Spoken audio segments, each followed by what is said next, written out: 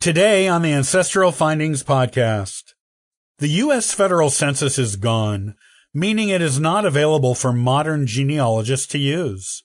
Its loss in a fire in the 1930s was a huge loss to genealogy. Yet there are ways around the 20-year gap in information its absence left. Land records are one of those ways. This is what they are, where to find them, and how to use them.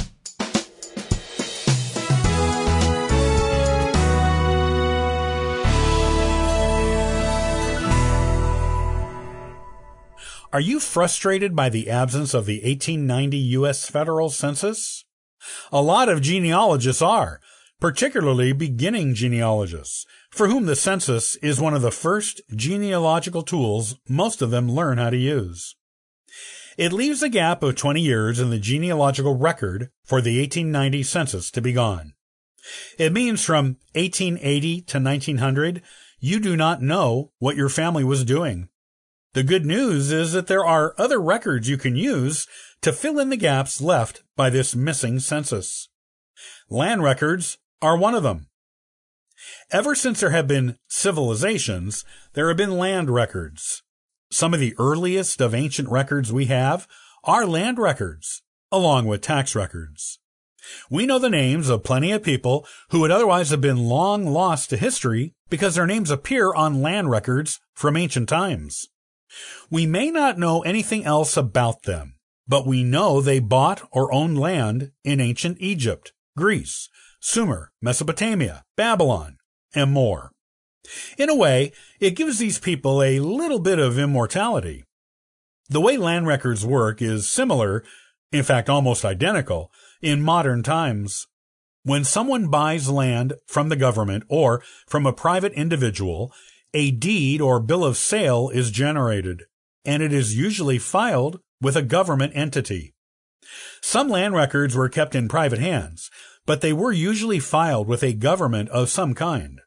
You can use land records to find out who lived where and when, who bought land from whom, and to trace ownership of a piece of land through decades and even centuries. This information is of great assistance to genealogists. Especially during the 1880 to 1900 gap, there are a lot of American land records available that might be particularly helpful for you in bridging the 1890 census gap. This was the era of homesteading, when the U.S. federal government was selling land for cheap to people who were willing to work it and improve it for 5 years. In fact, the land could be theirs for free if they stayed on it, worked it, and improved it for the allotted period of time. Lots of people took the government up on the homesteading offer. Those records are readily available from the U.S. Bureau of Land Management. In fact, the Bureau of Land Management has a website where you can order these records. Of course, you need to find out first if your ancestor was a homesteader. Luckily, there is a database of names and states, with the names cross-referenced, on that website. This makes it easy for you to check for ancestors who may have been homesteaders, and then to order their homesteading record from the website. Land records can also be found in wills, at local courthouses, at local archives, and on some genealogy websites. Make use of them. They may be just the key you need to jump across the gap left by the 1890 U.S. federal census.